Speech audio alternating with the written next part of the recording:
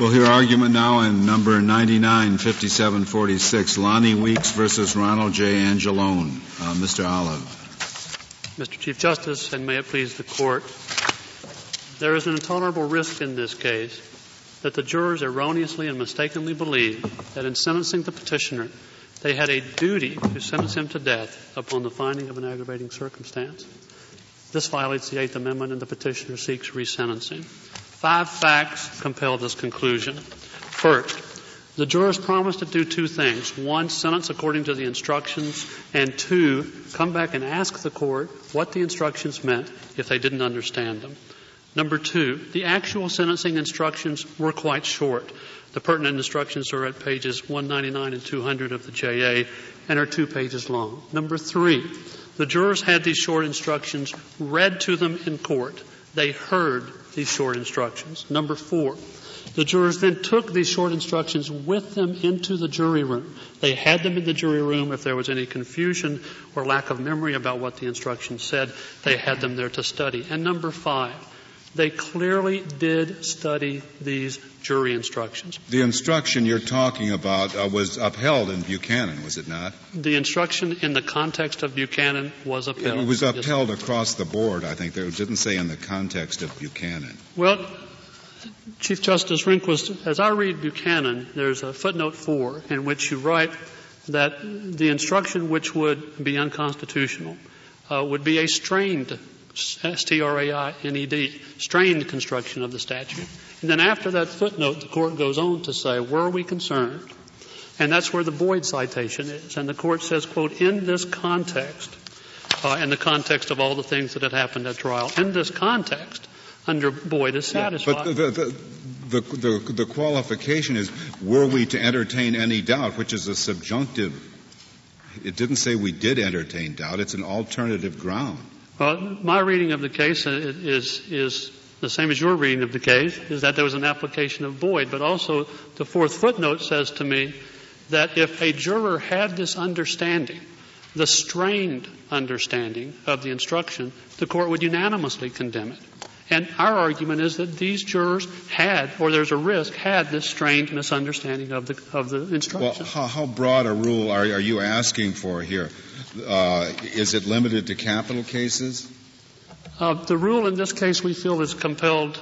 We're not seeking a rule. We think it's compelled by Eddings. And yes, the rule that we're asking for is a capital case rule. And is it that whenever the jury sends a note to the judge asking a question, that the judge can't refer them to an instruction? He has to respond directly to the question? Not at all. Then the rule. How do you differ that? Well, here you have a question which illustrates that the jurors are poised to violate Lockett and Eddings. We have parsed this instruction. We have thought about it. And we have thought about it enough to write out a question and to highlight what we think our options are. That's far different from, what are we doing here? Well, I think that may be reading more into the question than is justified. I think it may be a reasonably common practice for trial judges, when faced with a question from a jury about an instruction, to refer the jurors back to a particular instruction if the trial judge thinks that it properly answers the question, and maybe they just haven't focused on that aspect of it. Is that not a practice that occurs not infrequently in trial courts? It occurs not infrequently, primarily in non-capital cases, and it may, in fact, occur in some capital cases. The amicus brief, which says the cases that are illustrative there are none of them are capital cases. Do we also look at the surrounding circumstances, the arguments of both counsel and any other instructions that are included in the packet? I think that once the jury or the senator comes out and illustrates what they're thinking, then the surrounding circumstances, which are so important in a Boyd context, when you're trying to figure out what they might have been thinking, carries less weight. I think the overall context... But it may carry some weight. I'm concerned that in this case, both the attorney for the defendant and the prosecutor made clear during their closing arguments that the jury was free to impose a life sentence if they wish, despite finding an aggravating circumstance. And the sentencing judge in Eddings had a statute, and we presume he understood it, that said any circumstances can be admitted and any circumstances could be considered. But the risk in Eddings was that judge's comment, offhanded, some would argue, or controlling, others would argue, that he believed he couldn't or might not be able to consider certain mitigating circumstances. And that was in the context of not argument, but a record full of mitigating circumstances and a statute that he was presumed to understand. And Your Honor wrote in concurrence that a reasonable argument could be made that that judge was just making an offhanded comment. A reasonable argument could be made here. You argue as though the judge did not give the jury any help at all when they asked this question. But that's not the case. He just didn't snap back, well, the question is already answered in the instructions. He specifically referred them to the paragraph of the instructions that answered the question. I think that's a considerable help. And then you add to that the fact that the jury, which had already asked two questions and therefore was not shy about asking when it didn't understand the instructions, did not come back and say, we still don't understand. I don't know why you think there's a serious risk that they still didn't misconstrue it. In fact, you might argue there's a greater risk of misconstruction when you're dealing with a jury that has displayed it's reluctant to ask questions. Here's a jury that asked the question. The judge said, this is the paragraph that answers your question, and you heard nothing more from it.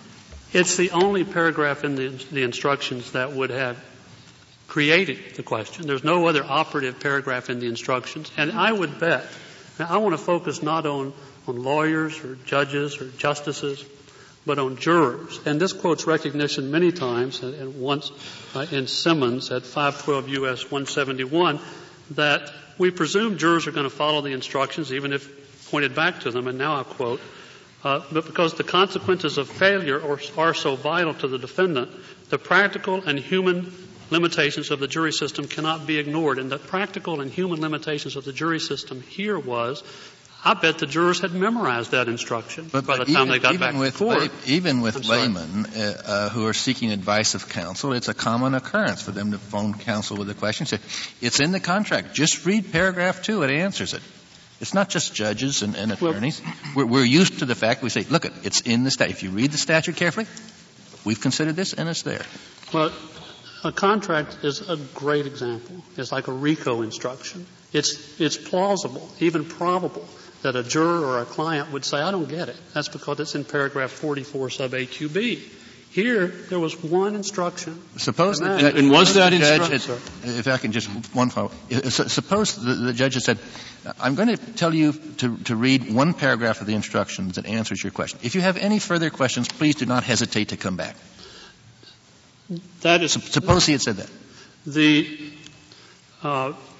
The fact that the jurors came back 2 or 3 times, which Justice Scalia referred to me cuts in the petitioner's favor. Suppose the judge gave the comment at the end of his answer that I've hypothesized. Well, say he did it in this case and in the context of this case. They came back 3 times, and every time they came back, they didn't get an answer. They got an answer which was no more helpful than what had already been given. The answer was follow my instructions. The answer that you just gave was follow this particular instruction. And the juror, a reasonable juror, a practical juror, would say, I've got that memorized. That's why I'm here. They didn't say that. I guess I want to be clear on one thing. Do you think there is anything either erroneous or, at least in an objective sense, incomprehensible about the instruction to which he referred? Incomprehensible, no. Ambiguous, yes. What was ambiguous about it? Ambiguous? What is ambiguous? What I frankly find it hard to see how you could have said it more clearly if he had tried to reformulate it in some other way. Well, the ambiguity would be the ambiguity recognized by the dissenters in Buchanan, is that if you find an aggravating circumstance, what you must do is impose the death penalty or and then the rest of the phrase to where if you haven't found an aggravating circumstance, then you shall not. That's not what it says. It's not what it says. It says, or if you believe from all the evidence that the death penalty is not justified, then you shall fix the punishment of the defendant at life imprisonment. With the ambiguity being parenthetically, i.e. that there is no aggravating circumstance found beyond a reasonable doubt. Mr. Olive, the pattern instructions have been changed since the one the court inspected in Angelone, and they are clearer now on the point that you're raising. How did that change come about? What precipitated the change so that now the jury would get a clearer answer had they come in with that question? I can only speculate. I do not know the historical background of that change. So it would be speculation. But my speculation, which would be informed, would be this Court's opinion, that there was a problem, or there was a discussion of a problem and a split in the Court about whether these were clear or not clear. I thought that sorry, were you finished? Yes. I thought the ambiguity was with the word justified. I thought it read, if you find the Commonwealth has proved aggravators beyond a reasonable doubt, then you may fix the punishment at death. Or, if you believe from all the evidence the death penalty is not justified, then you shall fix the punishment at life. I suppose somebody hearing that might think, if I find the alternatives, it's death. If I don't find the alternatives, it's life. Wasn't that the ambiguity that's there? Of course, a lawyer may know that the word justified refers to mitigators, which word never appears. That's after the word justified coming the parenthetical. What do you mean by not justified? That there's no aggravating circumstance. That seems to me really a re-argument of Buchanan, and I thought this Court in Buchanan had said that instruction was proper. I really think I'm hearing you suggest that we should adopt the view of the dissenters in Buchanan, and that would be difficult for us to do. And I'm not asking that. I look at Buchanan actually as authority for the proposition in this case because of the footnote, which says, well, yeah, a jury could read this way. They'd just be wrong. And if this Court had had a jury reading this instruction this way in Buchanan, I doubt that we would have Buchanan written the way it is. Buchanan didn't announce a rule that forever and ever jurists and sentencers won't make a mistake. No, but it did announce that this instruction was sufficiently clear to be under the Constitution. I think that's, and what we're arguing is that in application in particular cases, it would nevertheless not be constitutional. The Court in jury. Well, so you're saying then that even though an instruction is perfectly sound, the Constitution requires that if a juror asks a question, the trial judge has to do something more than simply refer them to the instruction. That's an extraordinary doctrine. Under some circumstances, it is not extraordinary. In fact, when jurors don't even ask a question. Penry, for example, perfectly constitutional sentencing instructions, but the circumstances of that case compelled an additional instruction. Skipper is another example. Do you have any authority for the proposition that the Constitution will require a judge to answer a juror's question by something other than a referral back to an instruction? Is there any case where we have held that? I think that the cases holding that either implicitly or expressly are Penry and Simmons. Was that a jury question? No, it was even less than that. I'm asking you, do you have a case from this Court in which the Court held it was constitutionally required when a good instruction was given, but a juror asked a question that the judge could not simply refer them to the instruction? I do not. However, with respect to both Penry and Simmons, the issue was what would a juror think? And if it was possible or reasonably likely that a juror would think something, then this Court found that constitutionally adequate previously juror instructions were not sufficient in that case. But how does it actually go? And additional instructions had to be given. All right. 4 members of the Court thought you were right on it being ambiguous on itself. 5 Buchanan? didn't. Yes, 5 didn't. So it's okay. The instructions, okay, that's the end of it. Now, you can't have a rule of law that says whenever a juror doesn't find an okay, whenever a juror is confused, the judge can never just refer them back to an okay instruction. No. That couldn't be the rule of law. But you can't have... Therefore, this case, if you're going to win it, must have a clear factor about it that makes this special. And what is it? The clear factor about it that makes this special is that these sentencers were like the sentencer in Eddings. There is an intolerable risk that these sentencers believe they were precluded. Now, in Eddings, we had a judge who we presume knew the statute and had an offhanded remark. But if the statute is, as you say, ambiguous, why would you think that some other jury that didn't ask a question was simply wrong in picking the wrong choice of the ambiguity? I don't know why the asking of the question, if it's really ambiguous, there's an enormous risk that a jury that doesn't ask a question would have interpreted it the wrong way. But the court in Buchanan stated that an interpretation like this would be a strained interpretation. When you have before you a sentencer who has a strained interpretation, as in Eddings, it is the responsibility of the state court or the federal court to correct that strained interpretation. Is there some principle that a person who is taking a strained interpretation will normally ask a question? No, there isn't. It seems to me that's essential to your argument. No, there isn't. But when a court... Well, if that's the case, then the fact that they asked a question makes no difference. And we should simply say, in all cases, there's a risk that a jury is going to come back with the wrong answer to this. And we said, that that's not the case.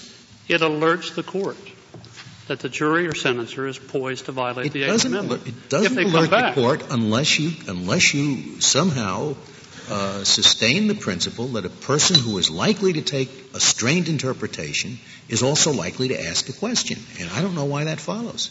It is only in the cases where the jury comes back and asks the question that I think that you can feel comfortable, especially under the circumstances of this case where they highlight and underline and tell you what they've been thinking, that they have interpreted the sentencing instruction in a way that could violate Lockett.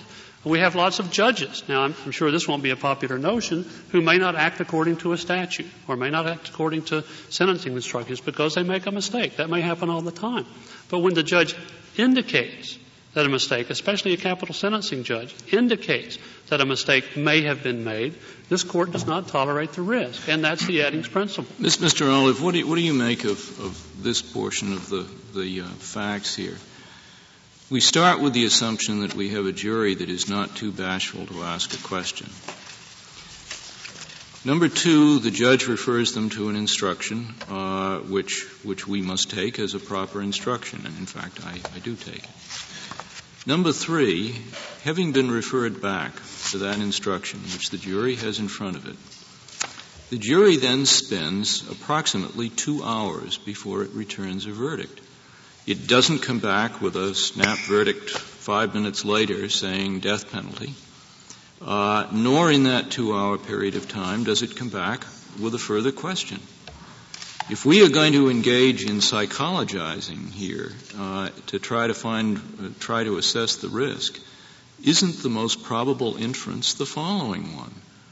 That in fact this jury, which knew how to ask questions, didn't have a further question to ask, and number two, spent their 2 hours in considering the very discretion which, according to the instruction, they had.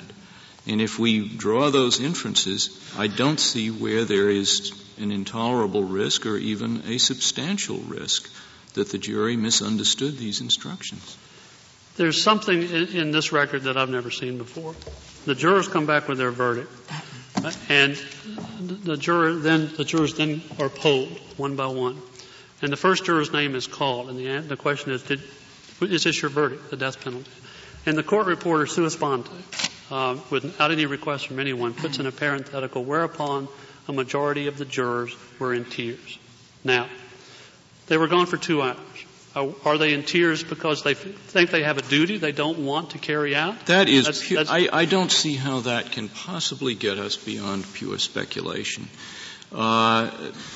Maybe what you suggest is true, but it seems to me far more likely they are in tears because they have had as jurors to perform the most terrible act that a juror can ever have to do, and that is to recommend a death sentence for someone. And for me to say, or for this court to say, well, the emotional reaction is in effect a basis for inferring incapacity to understand instructions, rather than to say their emotional response was a response to the terrible burden that they have just discharged, would be pure speculation. And the other position would be pure speculation. And our obligation is to remove speculation. Let me go to the second part. The burden of your argument is to indicate to us that there is the risk that you claim. Right. And I don't see anything more than a speculative basis for your argument. Well, May I, however, go back to my question, which has sort of dropped out of our dialogue here? Perhaps we should agree to disagree on the significance of the jury's emotional reaction. And let's go back to my question. Non-bashful jury, question, referral to an instruction which is sound, 2 hours of further deliberation before the jury comes back, no further question. Isn't the most reasonable inference, if we're going to draw one at all, that this jury that knew how to ask questions didn't have a further question and spent the 2 hours, in effect, deliberating over the discretion that they understood themselves to have? No. I think the jury came back 3 times. They were promised during voir dire, if you come back, you'll get further instruction that will help you. And 3 times they came back. The further instruction was not additional instruction, not clarifying instruction. It was follow the instructions. So your argument. Well, no, but it wasn't just follow the instructions. The response was go to a certain paragraph of instruction number 2, I think it was, whatever, which was the instruction that was right on point. The only instruction that gave rise to the question. The instruction gave rise to the question. There was a circular argument. And that's it. The question supposes that repetition equals clarity for these jurors. Well, sometimes that's an inference that we can't draw as well. Sometimes in reading briefs, I find that reading a paragraph a second time helps me, and I understand it the second time when I didn't the first time. And the premise of the judge's response is that something like that may happen with jurors and jury instructions, and it seems to me a pretty sound assumption to make. That's why I tried to set the table with these jurors did that. They read the paragraph a second time, and I think it's reasonable to conclude they read it over and over. These jurors came back with a very detailed question, illustrating they had read the paragraph or the instruction again and again. They had a simple yes or no question they had crafted, illustrating to the court what they thought the problems were with the case and what their confusion was. They had highlighted it. I can't for a moment think these jurors hadn't read and reread, been confused, read it again, and formulated a question. Under those circumstances, I don't think it does any good whatsoever to send the jurors back. My response as a juror would be I've practically memorized this. Is your point, I don't want to put words in your mouth, though I suppose I will be, but I mean, if their confusion is they do not know if the 2 words not justified refer to absence of aggravators or presence of mitigators, if that's their confusion, I guess reading those 2 words not justified 10 million times will not clear up the confusion. Well put. Well, Mr. Olive, is this a case controlled by EDPA, the new statute dealing with post-conviction relief? There have been arguments made that 2254D applies. The arguments back and forth, I'll go into them if Your Honor would like me to, but I guess the simple answer is... What is your position? Is it or not? That 2254, the standard of review under 2254D ought not to apply in this case. And the reason that it ought not to apply in this case is because 2254 and all of AEDPA or EDPA has as its policy concern or recognition that state courts that grapple with federal constitutional issues ought to be rewarded or certainly not punished for their good faith efforts to enforce the federal Constitution by looking at the legal landscape and applying the law. And when you have a decision from a state court which doesn't reflect that struggle, which is simply a summary denial, then you don't have an adjudication or an opinion to which deference ought ought to apply. Now, that issue has not been thoroughly briefed or addressed by the parties, but that would be my argument with respect to 2254. I'm surprised you call it a summary denial, because the Supreme Court of Virginia wrote an opinion dealing with all sorts of issues at some length. And they said this issue simply was barely adverted to and no supporting authority. And so they said, well, we will know, we'll rule against you on it. Yeah, it said just denied, and that's what I mean by summary. Are you talking about the state? On these claims, the state court simply said we find no merit and denied, and didn't state the legal basis for it, and didn't give us what the legal landscape was. Well, but it said that the claims were simply stated and not argued, didn't it? It said that the so-called arguments we reject, and in the brief, the so-called arguments were a reference to Penry and to Woodson and to Brandt. So yes, it did say that, but the court in its opinion didn't indicate on what basis it was rejecting the claim. Well, if Section 2254D1 is applicable, yes, then we would have to say and determine here that the Virginia Supreme Court, in denying the claim, rendered a decision that was contrary to correct, or involved an unreasonable application of clearly established federal law as determined by this court. Correct.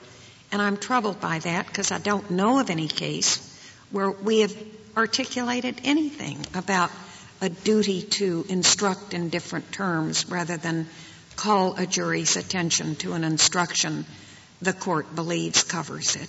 So I don't see how if AEDPA applies, I don't see how you can meet the standard.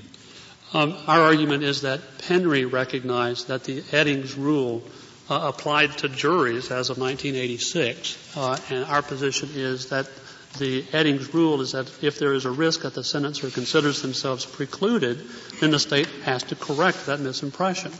So Penry would be our argument that Eddings was the law that the Virginia Supreme Court opinion is contrary to, or that they applied in an unreasonable manner. Mr. Olive, you may have adverted to this earlier, and I may not have been paying attention when you did, but let me ask you this.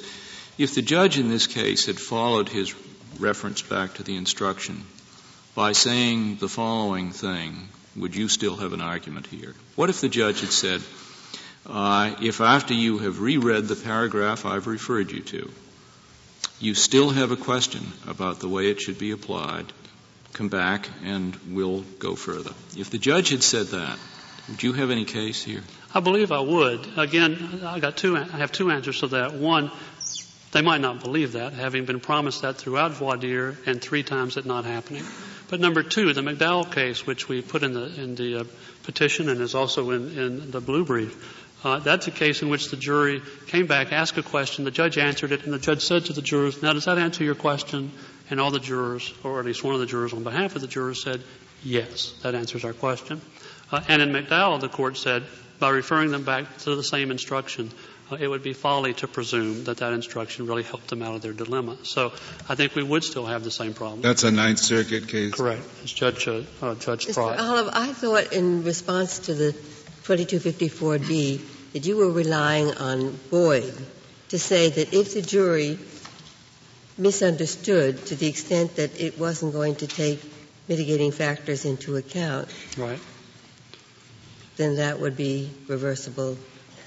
Well, cause for reversal. Penry, I think, involves a Boyd analysis as well, if I'm not mistaken.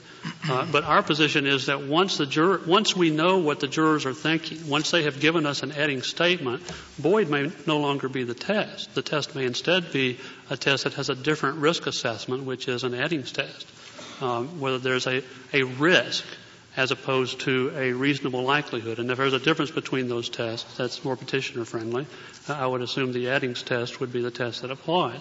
I guess if we adopted your position, states would have to have 2 form instructions, because if you say just repeating the form instruction is not enough, you'd either leave it to the judge to do a seat-of-the-pants reformulation of the standard state instruction, or you would have to have a second alternative.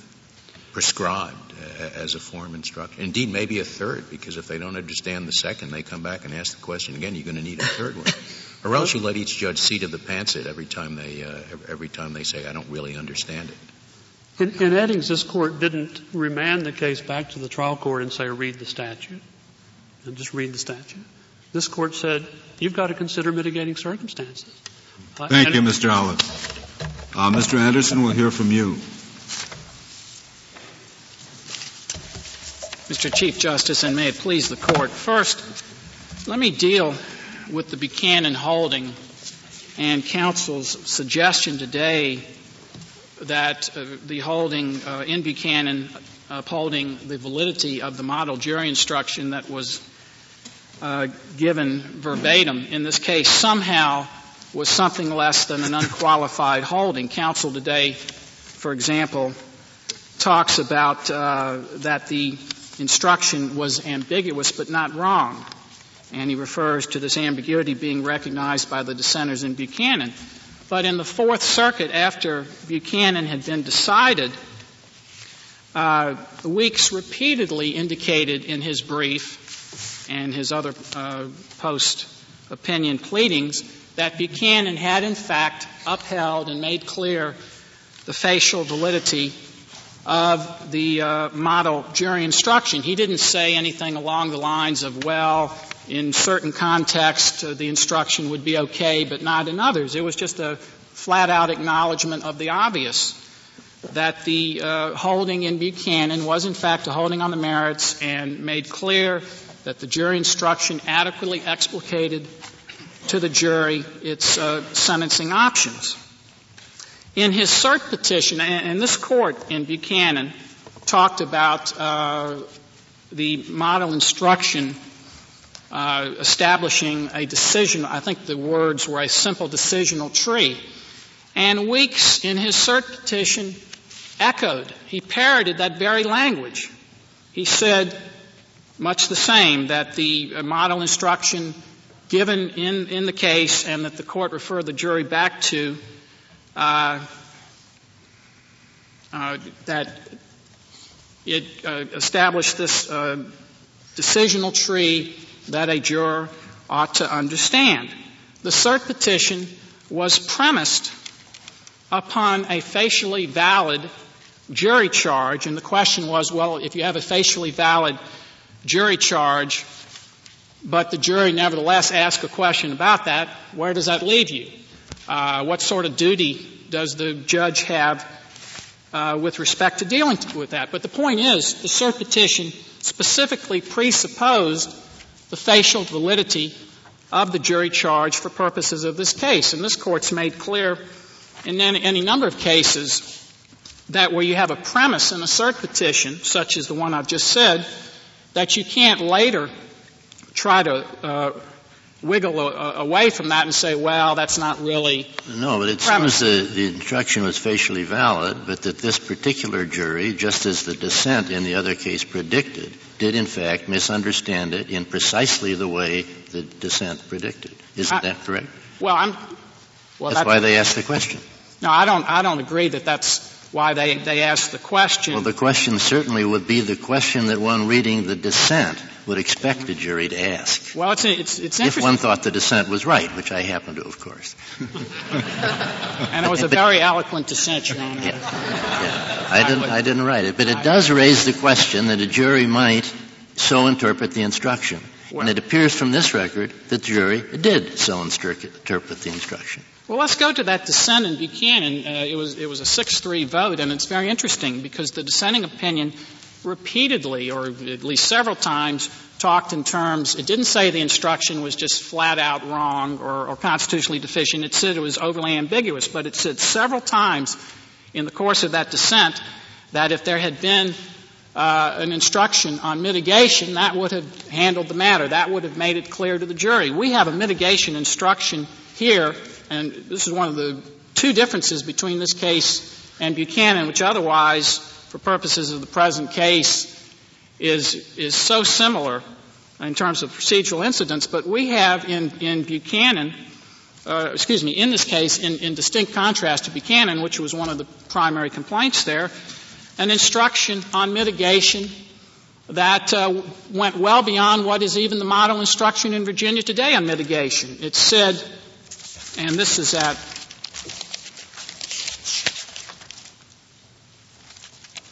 $195 of the appendix, and it goes on in the first paragraph to define mitigation evidence generally. It says in the final sentence of that paragraph, the law requires your consideration of more than the bare facts of the crime. And considering in this case that the only aggravating factor found by the jury was violence, that's another way of saying you have to consider more than the violence of the murder. Do you think that's an equivalent of saying that even though you find the aggravating circumstances, you may nevertheless impose a life sentence? Do you think that sentence does that job? Well, I think we have to look at the rest of it. What other sentence on 195 conveys the message that the jury sought in this case? The final paragraph, the first sentence says you must consider a mitigating circumstance if you find there is evidence to support it. Now, the argument here, Your Honor, it's very important to bear in mind, the argument consistently and exclusively has been that the answer, there's never been any claim, and there couldn't be, that this jury ever received any misinformation from the trial judge, from the Commonwealth's attorney, from defense counsel on such basic principles as the fact that you have two sentencing options in the sentencing phase, life and death, that the death penalty under no circumstances is mandatory, that the life sentence under certain circumstance is, and that under any circumstances you must consider the mitigating evidence. But the argument has been that the answer didn't go far. Not that the answer was wrong, but the answer didn't go far enough and left open too much a possibility that the jury would disregard the mitigating evidence, period. Not that it might consider the mitigating evidence in some fashion, but that its consideration was too restrictive, a la, say, for example, in Penry. And those are very different matters. Mr. Anderson, may I back you up a bit, because you said the instruction that was given at 195 goes beyond what is the instruction today. The instruction today on mitigation is very clear. It says that even if the Commonwealth had proved beyond reasonable doubt the existence of an aggravating circumstance, the jury must nonetheless consider the mitigating circumstances and weigh that against the aggravator. Precisely what was lacking in this case. So I can understand your argument when you say this instruction was enough, but for you to say that it went beyond what today would be told to a Virginia jury, I think is quite wrong. Well, Justice Ginsburg, we have two different model instructions here, and if I recall correctly, the one you're alluding to is the model instruction dealing the current version of what was instruction 2 in this case, which is if you find aggravating evidence and then if you find mitigating evidence, et cetera. The model instruction I'm referring to is the Virginia model instruction on mitigation. Yes, this one is labeled capital murder bifurcated penalty trial mitigation. That's the one I just read to you. Then there's the other change in the capital murder one aggravator instruction. So there were two changes that were made. Well, the model, I have what I understand to be the current model jury instruction in Virginia on mitigation, which simply says if you find that the Commonwealth has proved beyond a reasonable doubt the existence of an aggravating circumstance in determining the appropriate punishment, you should consider any evidence presented of circumstances which do not justify or excuse the offense, but which in fairness or mercy may extenuate or reduce the degree of moral culpability and punishment. That's the one I'm alluding to. And the instruction here, which in the second paragraph detailed a number of examples of mitigation. It didn't say anything about if you find one aggravator nonetheless. That's what was missing from the old instruction, and is it present in the new one? Well, of course, the old instruction, 6 members of the court, and as Weeks has repeatedly conceded, the old instruction 6 members of the court thought that what happened in this case wouldn't happen under this instruction, and they were wrong. Well, it did happen in this case. What was predicted in the dissent happened in this very case. Well, but the point is, Your Honor, and it seems to me the underlying premise in many respects of this appeal is that the asking of the question was some sort of extraordinary development that basically rendered both before and after everything in this case essentially meaningless, and it changed the case for good. But we've cited many cases. Every instruction that a jury asks a question about has to be a flawed instruction?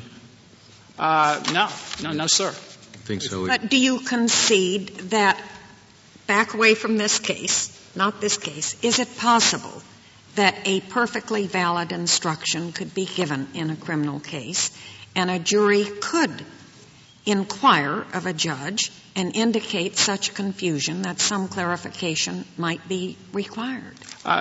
Yes, Justice O'Connor. So suppose, for example, the jury, either in an initial question or, say, a follow-up question — of course, it's highly revealing that there was no follow-up question here — but suppose the jury had not merely asked the question in general terms, and by the way, the question didn't say, we've reviewed instruction number 2 repeatedly, and we now ask the following question. It did not advert to the instructions at all.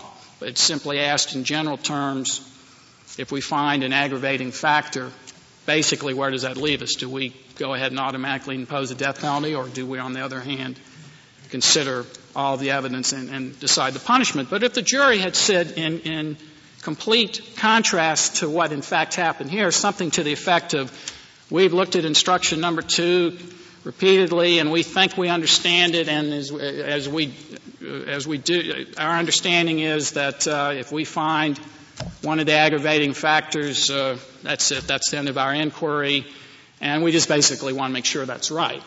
I think clearly the judge would be required to knock that down and say, no, that's not right.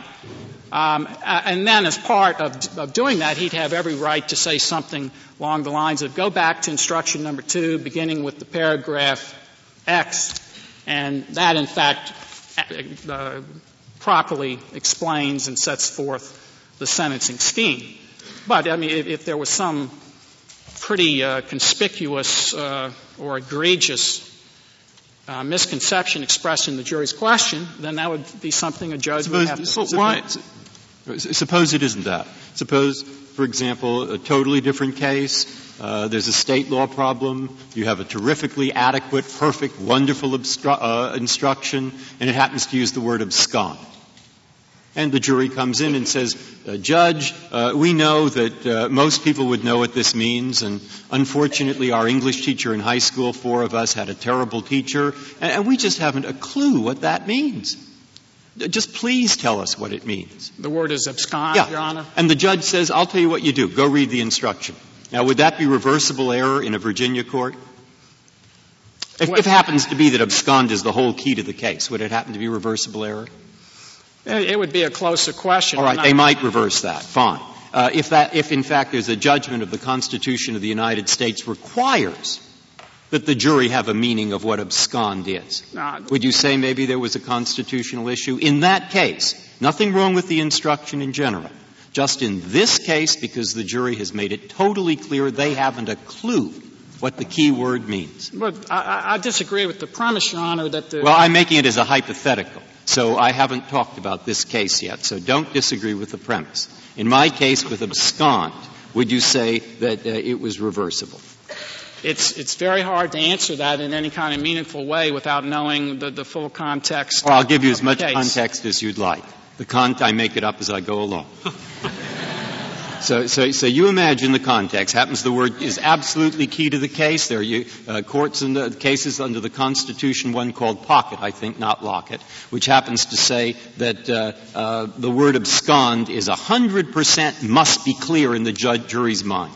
The instruction's perfect.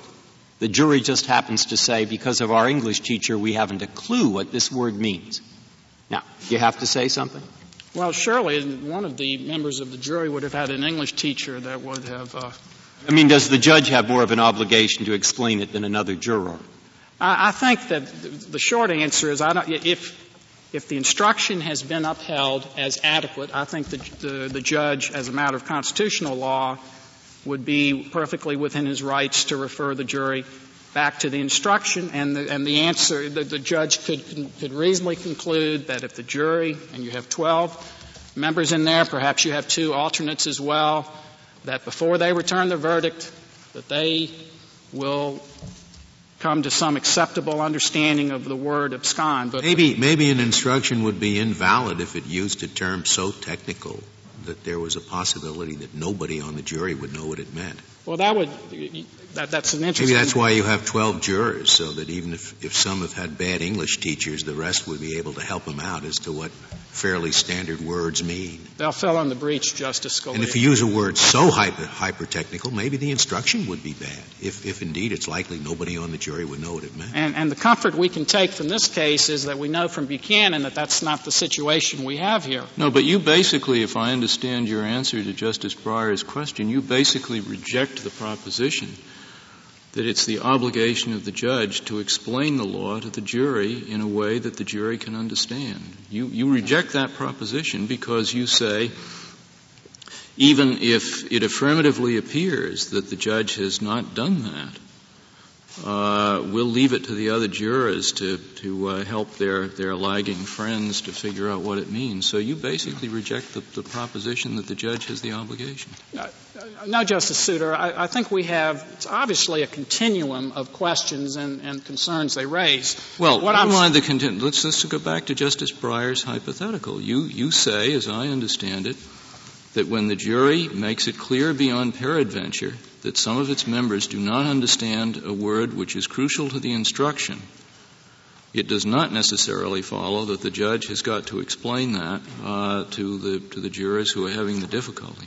I don't think that it invariably would require under any and all circumstances. Well, what are the circumstances in which we decide we'll play roulette and take a chance that a juror will return a verdict using a term that the juror does not understand? I think we have to — I've given an example where the jury in this setting says something that flatly evinces its misunderstanding of its obligation to consider the mitigating evidence. I would agree. Well, I thought the test we had articulated was whether there is a reasonable likelihood that the jury misunderstood its ability to consider the mitigating evidence. Yes, Justice O'Connor, that's clearly... Do you agree with that as the test? That's, in this case, clearly that is the test, and I think Weeks fails miserably. Mr. Olive, I don't know why you're not willing to grasp the bull by the horns and say that there is no, once an instruction has been found clear, there is no obligation to clarify it any further. Indeed, I would think that the term that a jury most often doesn't understand is beyond a reasonable doubt. And I bet they come in with questions about that all the time. And as you know, that is a minefield, and any judge would be out of his mind if he did anything except read back the state formulary instruction as to what beyond a reasonable doubt means, rather than ad lib a response to that difficult question. Well, and in fact, Justice Scalia, I'd hope to be able to get to that at some point today. It seems to me, by the logic of Weeks' argument, and there can't be anything more fundamental in the criminal law than the concept of reasonable doubt and proof beyond a reasonable doubt, it seems to me, by Weeks. There's a vast difference between a general misunderstanding of a term like that and a question that was asked in this case. If we believe that Lonnie Weeks, Jr. is guilty of at least one of the alternatives, then is it our duty as a jury to issue the death penalty? And I'm saying, Justice Stevens... That's a yes or no question that doesn't require any ad-libbing. Well, but the fact, and conceitedly, the judge could have answered it yes or no, but that is not the controlling question here. The question is there any possible answer that would have been clearer than either a yes or a no? I don't know if there's one any clearer, but the question here is whether or not the trial judge, this is, after all, a federal habeas case where we're considering in this collateral setting, subject, among other things, to the Teague new rule doctrine in 2254D, whether or not the judge was constitutionally required to give that answer or whether or not he was constitutionally required to ad-lib either yes or no. I don't think he was, well, if you want to refer to the term ad lib, I do not think he was constitutionally required by a long shot to ad-lib and give that answer, and he was, just as importantly, he was not constitutionally obligated. And it's perfectly satisfactory to refer the jury back to the very question and the very sentence in the instructions that gave rise to the question. That's an adequate answer in your judgment. Yes, sir. Yeah. Yes, sir. May I go back to your answer to Justice O'Connor's question, in which you indicated that your answer might be different, the result might be different if the jurors had come back and had, to a degree not present here, made it affirmatively clear that they just were not able to follow the instruction. If they had said, look, we just don't understand what you're trying to get at by this instruction, that there the judge might have had a further obligation. Justice Souter, if the example I gave is where the jury flatly manifests some affirmative misunderstanding of the law rather than simply we're having a hard time. Let's say the jury comes back and say, we understand that once we find an aggravating circumstance, we've got to impose the death penalty, period. Right? Have we got it right? In that circumstance, I think that was your hypo before or something like that. In that circumstance, you would say, well, the judge has got to explain that. Well, he certainly, at a bare minimum, constitutionally would have to say, no, that is not right. I want to refer you back to instruction number 2, beginning with the second paragraph. That will tell you, in fact, how the sentencing process works in Virginia. What you've just said is incorrect. If he said something along those lines, I think that's perfectly fine constitutionally. What is the difference in principle between a jury coming back and indicating precisely the erroneous conclusion they're drawing from the instruction on the one hand, and a juror coming back saying, in effect, we don't know what to infer from the instruction. We don't know whether the answer to our question is yes or whether the answer to our question is no. Why should there be a distinction in principle between those two situations? Because I would say that we're looking at what the judge did, and among other things, we're having to determine whether or not it's even a constitutional matter to begin with. And by the way... No, but stick to my question for a minute. Why should there be a distinction in principle between the jurors who manifest and affirmatively manifest an erroneous reading of the instruction and the situation in which the jurors clearly manifest that they don't understand the instruction? Because I think it goes to just how much realistically there is a danger that the jury will in fact misapply the instruction. And I might point out you're saying in the first place the odds are up at about 99% that they're going to misapply it. And in the second case, we don't have a clue what they're going to do. We can't tell you what the odds are.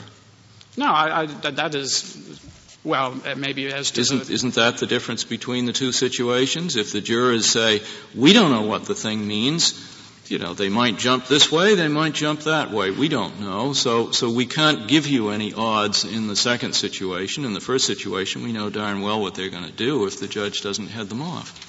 Well, that's the difference, isn't it? Two things, Justice Souter. First on the... Well, but just yes or no. Isn't that the difference between the two situations? All right, what is the difference? The difference is, in terms of applying the Boyd test, we cannot just freeze in time the question and answer, which is what Weeks wishes to do in this case. Everything... Well, you're not answering my hypo. No, but I think he should answer my hypo. I think that there's a fundamental difference, as the Ninth Circuit recognized in a later case, Berrigan-Davis, that limited the McDowell case that counsel cited today. There is a fundamental difference in terms of what the judge's duty and obligation in responding to the jury's question between a question that simply says, how does it work, versus we think we know how it works, and then they say something that is wrong. But under Boyd, why should that be so? Well, under Boyd, the test is whether or not the jury has applied. That is the phrase. Whether a reasonable likelihood exists that the jury has applied the allegedly ambiguous instruction in a constitutionally impermissible fashion. And Boyd also talked in terms of the common sense proposition about everything that has taken place in the trial. It seems to me you cannot just fix on the question and answer and say that is controlling above everything else, both before and after. One of the ironies of this case is that but for the question that was asked, and that is the linchpin of this appeal in the first place, but for that we would not know certain things that are highly probative under the Boyd reasonable probability test. We know, for example, because the question was asked, that there were no follow-up questions, even though the jury in voir dire had basically said, if we do not fully understand an instruction, we promise to seek any necessary clarification. So for 2.5, they have no follow-up questions. We also know that the jury deliberated for almost 2.5 additional hours. It seems to me, by the logic of Weeks' argument, that the deliberations should essentially have come to a screeching halt, that the jury, once it heard this answer, they come back, much like in Ballenbach, 5 or 10 minutes later and say, Your Honor, we're back. We sentence him to death. If you'll just tell us where we can pick up our things and we'll go home. Nothing remotely happened like that. And it seems to me the very fact... May I ask a question just on the background facts of this case? At 196 of the Joint Appendix, Volume 2, you give us 2 of the verdict forms that I assume were submitted to the jury. The one at the top of 196 indicates that there would be a death penalty because the jury unanimously found that there would be future dangerousness. And the second one has future dangerousness and vileness. Yes, sir. Was there a third one for just vileness? Yes, and yes, Justice Kennedy. If you look at page 228 of the appendix, that is the one, and I think this is hugely significant. That is, in fact, the verdict form that the jury found. There were 5 verdict forms in this case. And the verdict form seems to me to make it crystal clear that the jury considered and gave effect to the mitigating evidence because I'm sorry. It seemed to me that it's one way to read what the jury said is in effect this.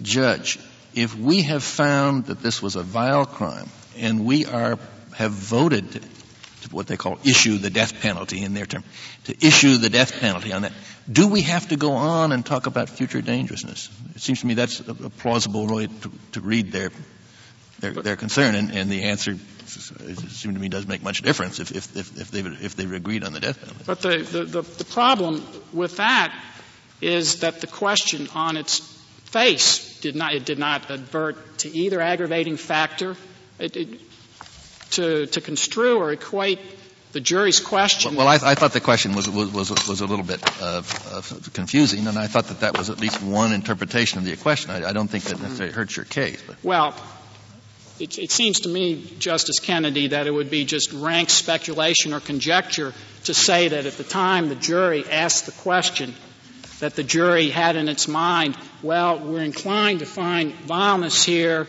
and if we find vileness, well, let's find out from the judge whether that's the end of the inquiry. But it was page 228 that was the form that was submitted, I take it. Right. That was returned by the... May I ask just one question before your light goes out? Would you agree that if the judge had responded, instead of saying, see second paragraph instruction 2, which begins, if you find, if instead he had responded with the reference to the second clause, if you believe from all the evidence, that the answer would have been clearer? I'm sorry, Justice Stephen, could you repeat the question? When the judge responded to the question, he referred the jury to the entire paragraph, beginning, if you find from the evidence. And I'm suggesting that the response would have been clearer if he had said, referred them to the second clause in the paragraph, or if you believe from all the evidence, that would have been more directly responsive to the juror's question. Do you think that's correct? It might have been it might have marginally clearer, but I think the Constitution... But it is the second half on which you rely as the clarity of the answer, isn't it? Well, the second half in particular, but you take the paragraph as you find it, as this Court did in Buchanan. But the first part of the paragraph is not responsive to the question, and the second half is.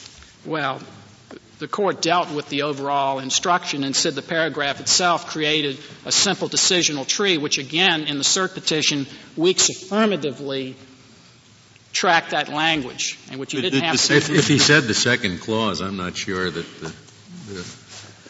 the If he'd used the same word, words, fictional high school teacher taught them what a clause is either. I'm not you sure. wouldn't refer to. I'm not sure. I would have been. I would have been leaving the teacher out of it. If you referred just to that one sentence, then it's rather hard to see the decisional tree. It was necessary to do the clarification, because a key part of that decisional tree comes in the later sentence to which he did not refer. Am I right about that? Are you referring, Your Honor, to the? I don't want to go on at length. I'm looking in the blue brief, and it looks as if to me on page 14 there are two separate paragraphs. Forget it. That's it. Thank you, Mr. Anderson. The case is submitted. Thank you, Your Honor. We'll hear argument next.